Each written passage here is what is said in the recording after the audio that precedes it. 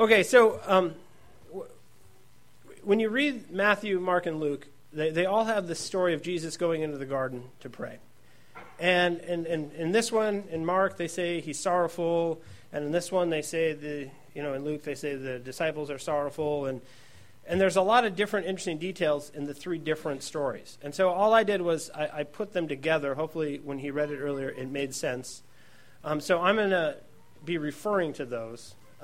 We're not going to just be looking at one particular version of the story. We're going to be looking at the story as it's found in the Synoptic Gospels.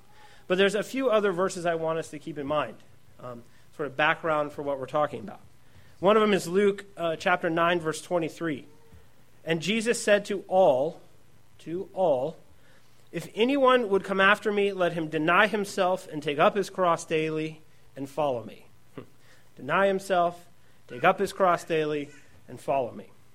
Another set of verses I want us to consider is from Philippians chapter 4, verses 4 through 7.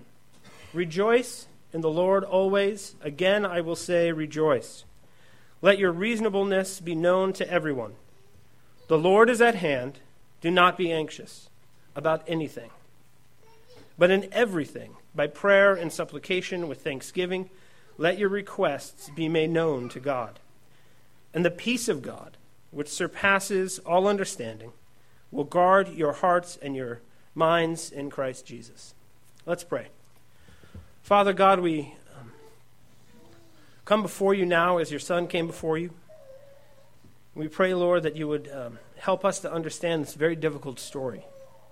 Your Son, who knew your goodness, who was God himself, came and sweat blood, for he was so anxious and so sorrowful for what you were calling him to. And Father, we too are very often overcome by what you're calling us to. And Lord, we would like to take up our cross, and we would like to follow Jesus. And we pray, Father, that this morning you would teach us how to do that. We pray in the name of your Son, and amen. Amen. So I was looking back over the last 6 weeks or so, and Dean's sermons have been about prayer. He did 3 on prayer. Last week he talked a lot about bearing your cross. He did several sermons on religiosity and hypocrisy and Pharisaicalism. And so when he and I were talking, we thought I would just come and summarize everything. I was like, yeah, that was a good topic, and that was a good topic, and I'm going to just try to do all of them. So this is sort of a capstone to what he's been doing. Last week he really set it up nicely. He talked a lot about bearing your cross. But what is that? Right? Oh, okay, cool.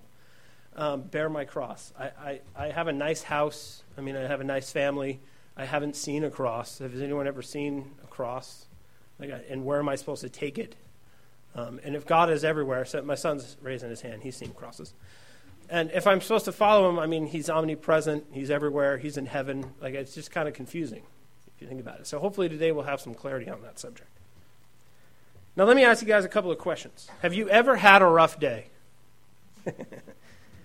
No. Okay, well, we're done. No.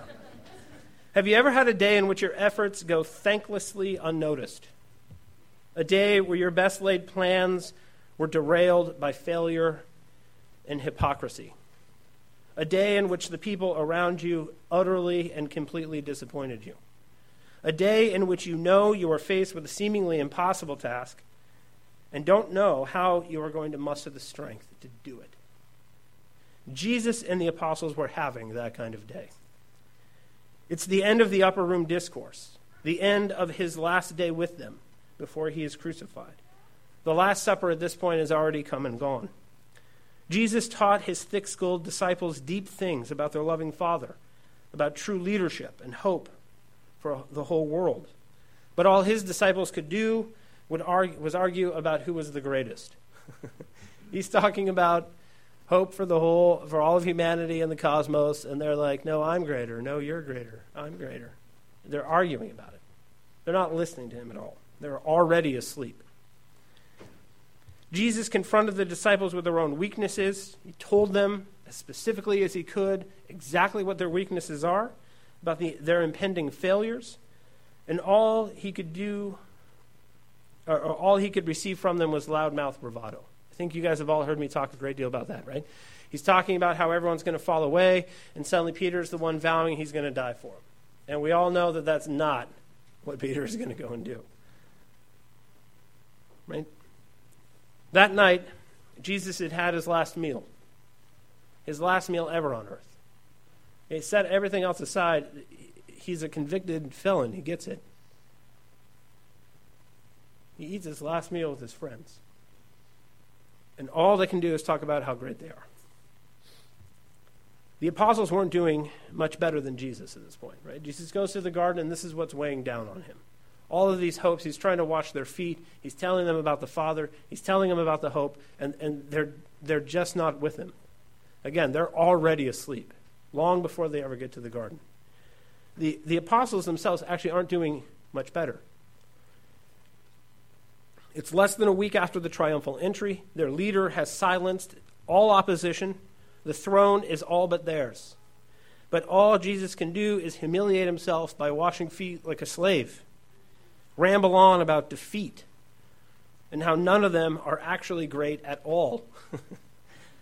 Jesus is such a pessimist. No one knows why he is so obsessed with his own defeat. He's here on the threshold of victory.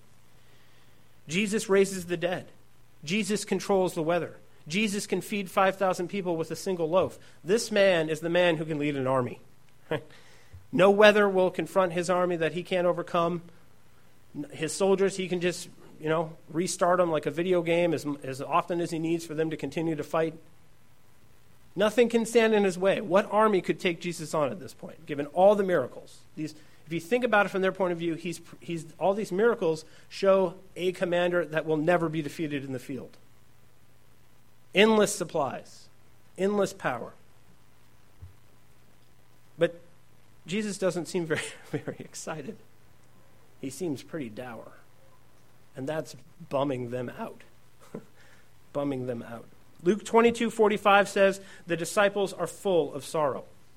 Mark 14:34 says, Jesus is full of sorrow. Jesus has a mount and a cross to climb. And he's made it very clear to them that they do too. They are all going to be tested. But will the disciples stand in the breach with Jesus, or will they flee and save themselves, abandoning their friend Jesus to certain death? Will Jesus himself flee, or will he stand? Will the disciples stand, or will they flee? There's a lot of questions going on here. Jesus himself is uncertain about what he's going to do. He's worried that he's not going to be faithful to the end. They all have crosses to bear. They are all under the weight of stress and fear and uncertainty. And Jesus and his disciples respond in two very different ways. Will the disciples follow Jesus? Will they deny themselves and take up their crosses? For that kind of fight, there is only one approach. There is only one path to victory.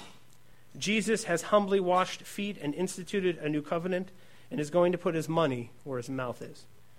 The disciples have bragged and boasted and declared their own greatness.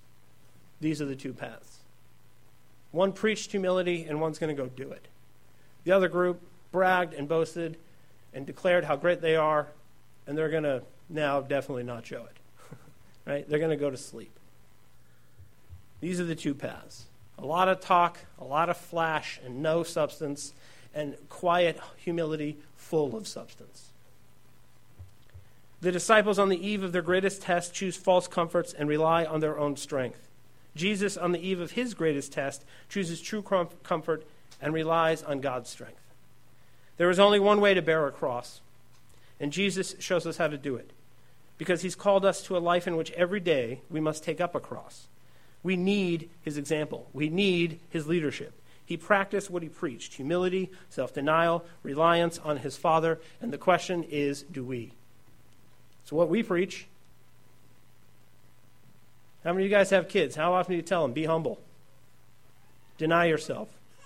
It's what you teach. It's what you preach. My question is, do you do it? Confronted with the cross of sin, guilt, grief, and humiliation, the cross of self-denial and obedience, Jesus turned to his Father in vulnerable humility and submission. Is that what we do? Love this wife as Christ loved you. Raise these children in the fear and admonition of the Lord. Make disciples of the nations. That's our cross to bear. That sin you're committing that is ruling your life, that's your cross to bear. Are you going to the Father in prayer? That's what we preach, right? When the cross comes, don't rely on yourself. Go to God. It's what we tell our kids. It's what we tell each other. Is that really what we're doing, though?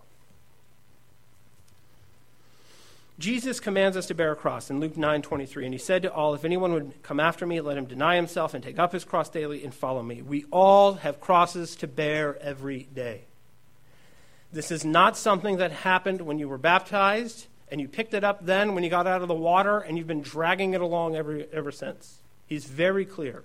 There is a cross that stands before you every morning when you wake up. Right? It's like a tree that gets chopped down that grows back overnight. It's like a magic tree. You get up, and there it is, the cross. So how? How do we do it? Every day. I'm ready to close the book and go home now. Every day. I do not have the strength to even say that sentence again. Jesus says, bear your cross daily. There's a cross before you, and there are two approaches to it. So, what we need to understand, first off, before we get to the options of how to deal with it, is what it is. What is this cross that stands before us, that we chop down and grows back? Jesus makes it clear that both he and his followers have a cross to bear. Throughout the upper room discourses at the Last Supper on the eve of his crucifixion, throughout John 13 through 17, Jesus tells them that they will deny him, that Satan wants to sift them like wheat, that Jesus tells them all to watch and pray so that they do not enter into temptation. There are enemies afoot. There are things out there that are going to attack you, that are going to try to bring you down, that are going to try to distract you from your commander, that are going to try to get you to not listen to him and not obey him and to please yourself. He's talking to them about their enemies. Jesus had to endure a cross to save mankind, making it possible for all of us to bear our crosses daily and to follow him. Okay, so let's talk about the cross itself. Now, I find this to be fascinating, but Jesus actually tells them twice to bear their cross before he bears a cross. So we all know about the cross now, right? It's triumphant. Right? I got one tattooed on my arm because I just want to look like a real serious Christian. I got victory right here on the flesh. And I mean, it's power to me. Because when I was converted, I thought, I always denied what I thought was true, and now my flesh can't even deny, right? It's there. And it's something that I look at and helps me. Now, that's not always what a cross is meant. That's what we're used to. Right? Think of Christian churches, Christians in general. The cross is a powerful thing. But why does he tell them to bear it before it takes on that symbolism? Because it had its own symbolism before. And being first century Jews, they would have understood the symbolism of it. Here's a helpful commentator from Matthew 10:38. Okay, 10:38, he also tells them to bear their cross. I'm going to read what he writes here about the first century and the cross because it's very helpful to us to understand what it is Jesus is telling them to do. Christian readers have become so used to the cross as a word and a symbol, and indeed a cause even for boasting in Galatians 6:4, that it is hard now to recapture the shudder that the word must have brought to a hearer in Galilee at the time. Crucifixion was a punishment favored by the Romans, but regarded with horror by most Jews, and was by now familiar in Roman Palestine as a form of execution for slaves and political rebels. It was thus not only the cruelest form of execution then in use, but it also carried the stigma of social disgrace when applied to a free person. To have a member of the family, even a member of the family, crucified was the ultimate shame. Pack up and leave town. Change your name. Witness protection. Someone in my family was crucified. It's that shaming. Crucifixion was an inescapable public fate, and drew universal scorn and mockery, as we shall see in chapter 27, 27 through 44. And that public disgrace, as well as physical suffering, began not when the condemned man was fixed to the cross, but with the equally public procession through the streets in which the victim had to carry the heavy crosspiece of his own gibbet among the jeers and insults of the crowd. Crucifixion is not something that happened in a corner. It's not like public execution now execution in the United States happens in a dark room in the basement of a prison somewhere, and nobody has any idea that it's even occurred. Okay? Not here. No, you're going to drag that thing down the street. We're going to laugh at you, and we're going to mock you. We're going to point at you. We're going to shame you. And then we're going to get up there, and we're going to nail you to that thing, and it's going to be painful, and it's going to be ugly, and then we're going to come and we're going to make more fun of you while you're up there. And we're going to make fun of your mom while you're up there. We're going to belittle you and hate you and revile you as much as we possibly can, and everyone is going to see it. And so what does that have to do with the disciples? What does it mean for us to do that every day? That is very strange. Right? We like the post-resurrection version of the bearing the cross. I'm going to bear my victory, baby. I'm going to drag this thing down the street and everyone can cheer. No.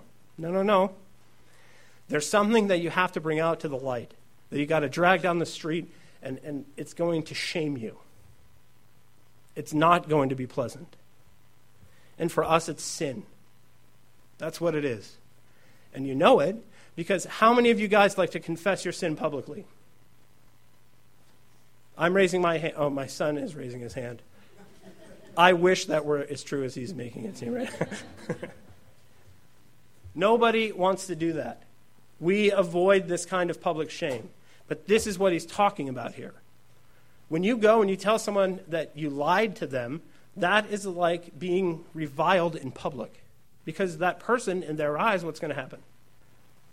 When you have to confess to your child, right, that you were ignoring them on purpose because you were involved in your own thing and you just were not taking their concern seriously, and you have to confess that kind of thing to them, that's publicly shaming. Right? And the more public your sin, the more public your shame. Okay? He is not talking about dragging your victory down the street. He wants you to open the cupboards of your home and grab all that disgrace and guilt and shame and ugliness and bring it out and drag it down the road with you. Be as public with it as you possibly can, because that's what is required if you're really going to confess it. Okay? If you sin against someone at work, whether they're a believer or not, should you confess it to them? Okay, thank you, Nathan, shaking his head. Okay, I have to tell you, there's a person that won't even talk to me at work now because I did this. It was weird. And it was hard. And it was this. It was dragging that thing right down the middle of the office, into the back room where they were, and just, it felt like a public crucifixion. And it always does, doesn't it? And this, you got to do it every day. So what Jesus had to endure once for all time is the lifestyle he's calling you to. Think about that for a moment. This whole episode is what he wants from you every day.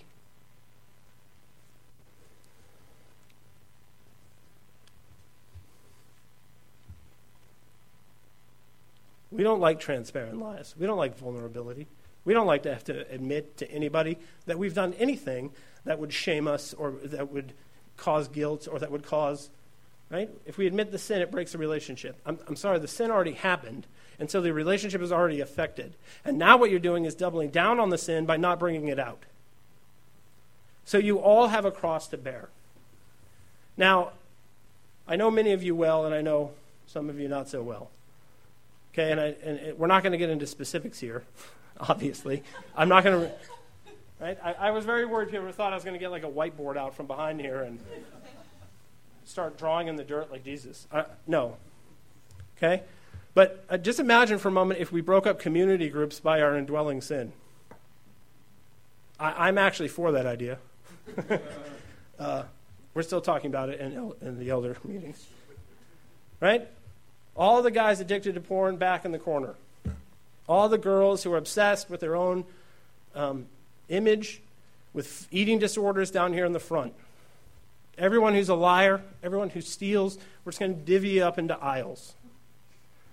Hey, we could, and that's something that we don't talk about, right? We don't talk about that. Liars here? This is where all the people come who are saved from all that lying. And yet, you do. You have a cross that's right there in front of you. Now, the problem here is many of us know what it is and don't want to climb on. Another very real problem is some of us just act like there's nothing. And so again, we could divide up here into what our problem is. Some of us know and ignore it. Some of us have no idea and we don't want to know. But right, he commands you, take it up every day and follow him. And so this is a tough choice. This is why Deuteronomy says, today I set before you life and death.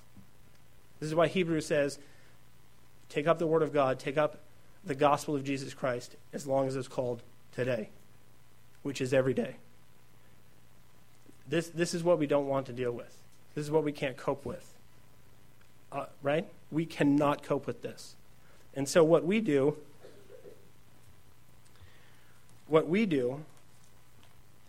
is we take the disciple option. We take the false comfort. They're both confronted by crosses. We're confronted by crosses, whether we know exactly what it is or not. And so instead of taking the Jesus option, we take the disciple option. Okay, so before I move on from this, when you confess something, you're saying the same thing. Okay, you're calling what you did what Jesus called it. And so we need to go on and name and claim it, right? Not the gospel of wealth version, but a name and claim the cross lifestyle change. What does Jesus call what you did? Not how do you justify it. What does he call it? And then once you've done that, you got to actually deal with it. But we don't. We cope with it, don't we? Because now, I'm going to stop here and I'm going to say, these guys are tired. Right? If I had to follow Jesus around doing all the different things that it says he does at the end of the Gospels, I would just be tired from that. Forget like the disappointment, forget the sorrow. But I mean, how many of you guys have been like totally fine physically, but sorrow comes and you're exhausted? I mean, what they're going through is a cacophony of bad, and they're tired. And I don't know about you, but it seems very easy, very reasonable even, to think, oh, I'm tired, and so what I'm going to do is sleep. But what does Jesus ask them to do? Come with me. Come with me on this journey. Let's pray. Pray. Because the cross is coming, and we have to pick it up, and we have to carry it down the street, and you're going to need real strength. And so what you should do is pray. But they choose false comforts.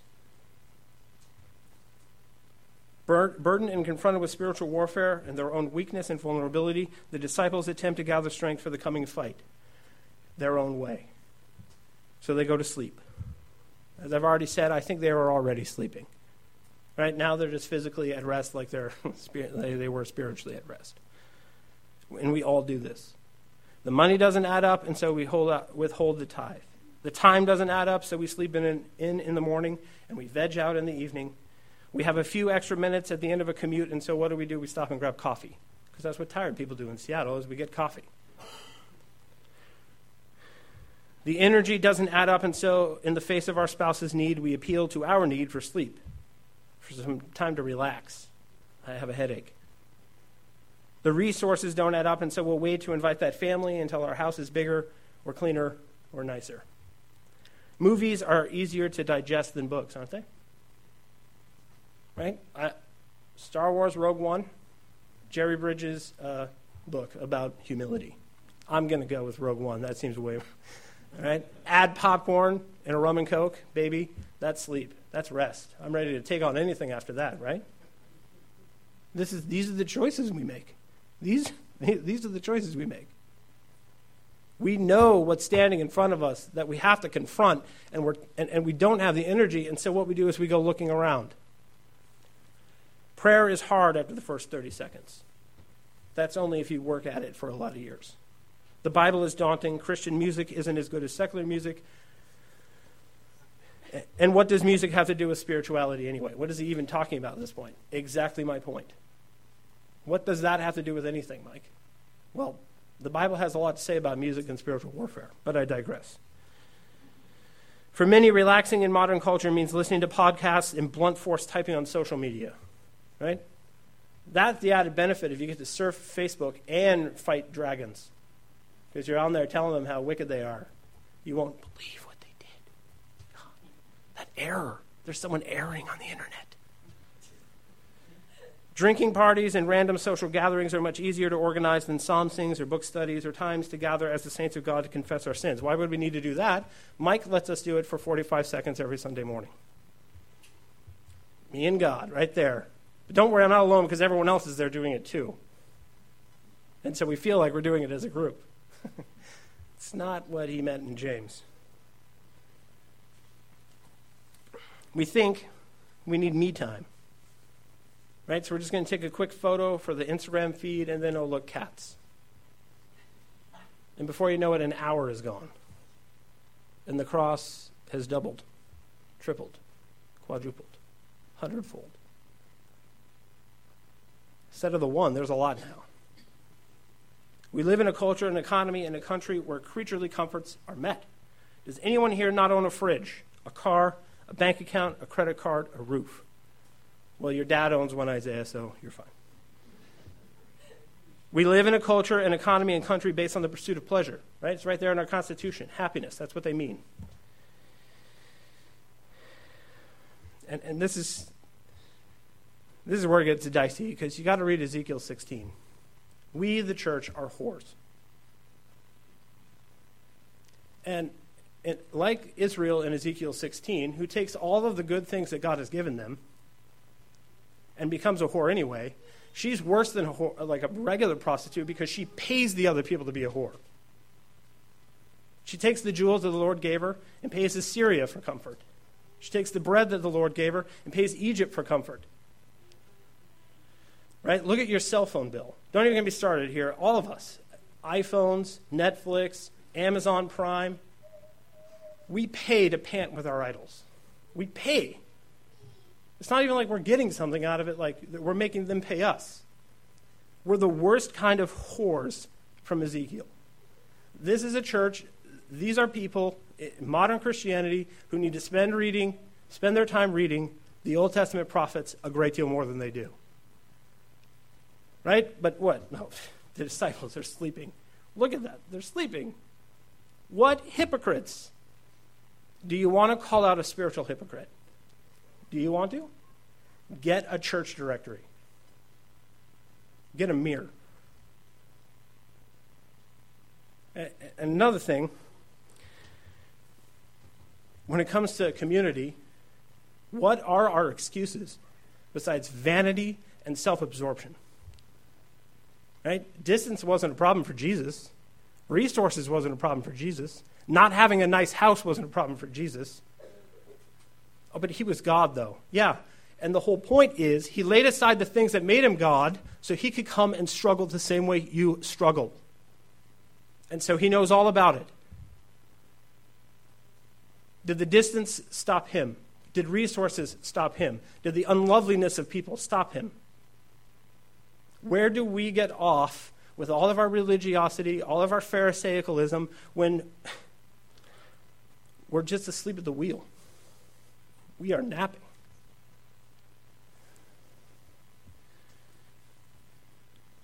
It's not a trick. Jesus struggled. Right? Where is he right now while everybody else is sleeping? His eyes are looking to heaven, where help comes from. That's where he is. Jesus leaves the disciples and goes to his Father. Jesus, too, is sorrowful. Jesus, too, is heavy laden. There is a cross before him, temptation before him, and so he goes into the garden of prayer to plant. In utter distress, Jesus turns to heaven and goes back 3 times. Because prayer is dogged. Prayer is routine. Prayer is consistent. Jesus asks the Father to remove the cup, to relieve and change the circumstances. Because prayer is vulnerable. Prayer is honest. Prayer is an open window to the soul. God's not going to think less of you because you tell him you can't do what he's told you to do. That's when he helps. Right? We avoid mom and dad because we don't want them to know we didn't actually clean the bathroom. I don't have time to do that because I took too long on my homework because really I was on my phone. Right? That's us. I don't want to go and tell God I'm weak. He might find out I'm weak. That would be terrible, right? Because, look at my fig leaves. I'm so ready to just, this Christian life, I'm ready for it. I mean, this is where I get breakthroughs with people. The sins that you are committing, you like them. And you will do them. And you will like doing them. And unless you go to the Father and tell him that, there's no hope. I looked at it, I did it, I said it because it felt good. And I'll do it again unless you stop me. Unless there's an exchange, all I'm going to do is go do that. And unless you're willing to get there, you're asleep at the wheel. You're sleeping. You might as well go down the street to the church where they baptize you in whitewash. Because that's all you're doing, is whitewashing that life up. You go in the garden of prayer like Jesus here, and you're vulnerable, and you're open, and you're honest, and you put it all out there. I don't know how I'm going to do it. Jesus prays that the Father's will supersede his own will. Because prayer is self-abandonment. Prayer is self-renunciation. Prayer is an exchange of God's life for yours. In the garden of prayer, we die to ourselves. And how does the Father respond to Jesus' dogged, vulnerable, self-renouncing prayer?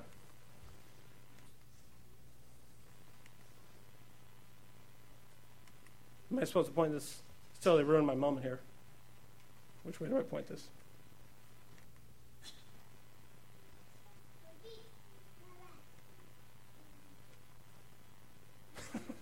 Don't tell Dean it went this badly. There we go.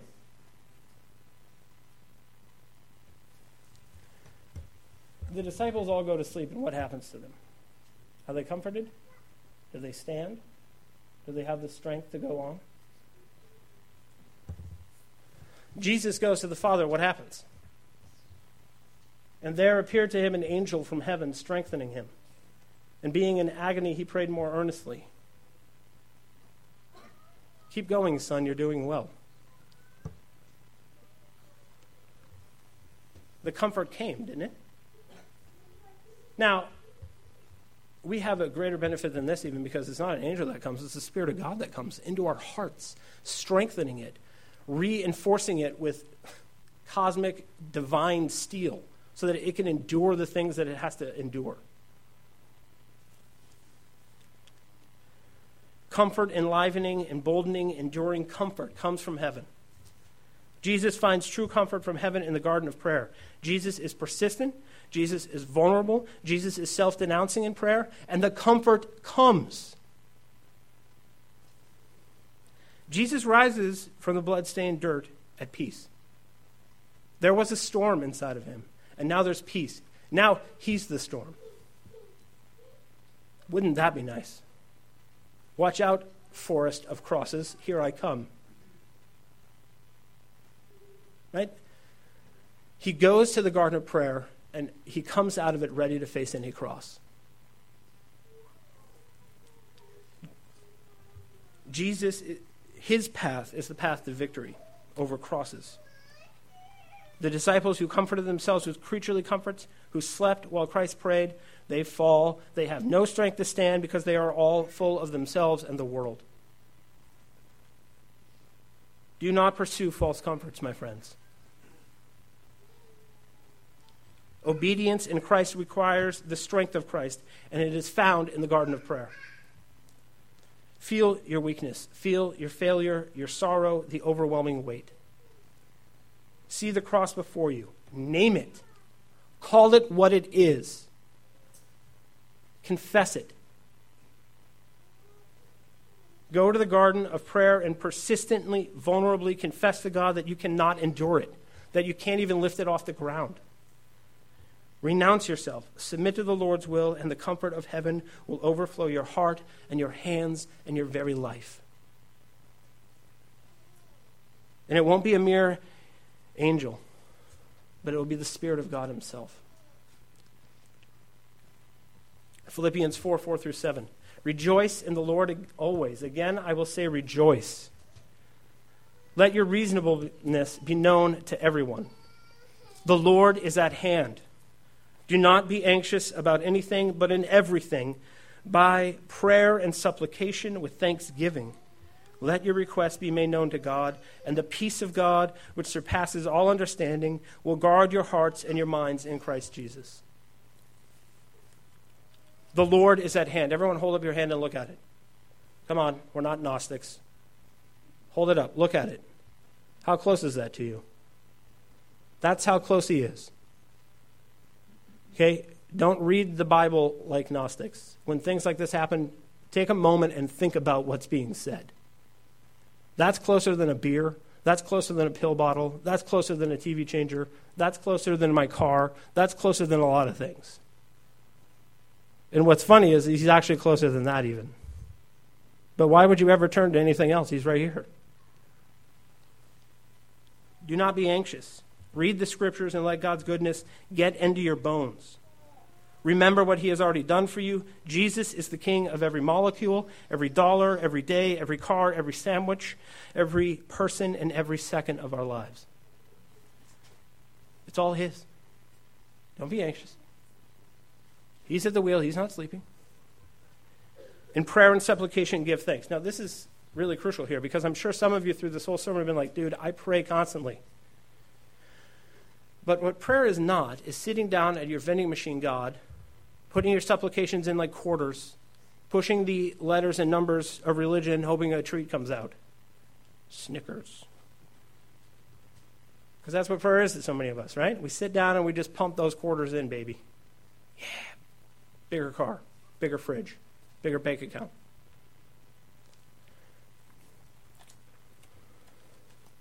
When you pray, give him thanks. Because he's given you so many blessings. We stagger to describe them all, and we're spending them on the desires of our own flesh. So go to the garden of prayer and kneel down and thank him for the overflowing abundance of his grace. Okay, now be honest and vulnerable, but always give thanks. Don't worry, I'm drawing to a close here. And the peace of God will billet in your heart. Now, I changed the word there because technically in Greek, this is a better translation. Billet. It's an old word many of us are not used to, but it's what the army used to do. They would imagine barracks. Imagine a fortified barracks where soldiers live, right? Nobody usually goes in there cocky with a gun threatening people, right? Because why? Because it's full of soldiers. And this is what the peace will do in your heart. It's like the 82nd Airborne lives in your heart. It's like the 101st Airborne. It's like the 1st Tank Division. It's like the Marine Corps of God's peace lives in your heart. How? Through prayer. Through thanksgiving. Jesus rose up like a lion roaring, and nothing could stop him. Do you want the fruit of the Christian life? Do you want it? Do you want peace that surpasses understanding? Do you want to see the face of God? Then sow in the garden of prayer. Bury yourself there and watch what rises up. Come kneel here and see the blood-stained dirt where Jesus knelt.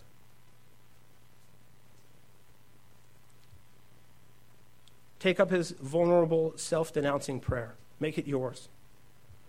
And keep your eyes on heaven, where true help and true comfort always comes from. Jesus didn't forge a path around temptation. He didn't forge a path around sin, around sorrow, around suffering, around the cross, or around death itself. He forged a path right through the middle. He forged a path through it. In yourself you will go astray, you will flee, you will sleep. Wake up, brothers and sisters. Choose life. Choose the garden of prayer. Choose Christ. Wake up. Follow Jesus into the garden of prayer and through it to his victory. Let Jesus name your cross by his word. Go to the garden of prayer to gather the strength to bear it and bear it. He did, so you can. Come to the garden of prayer where his will supersedes yours, his strength supersedes yours, where his victory supersedes your defeat. And there, kneeling, the blood-stained dirt all around you, Say, Abba, Father, thank you. And amen.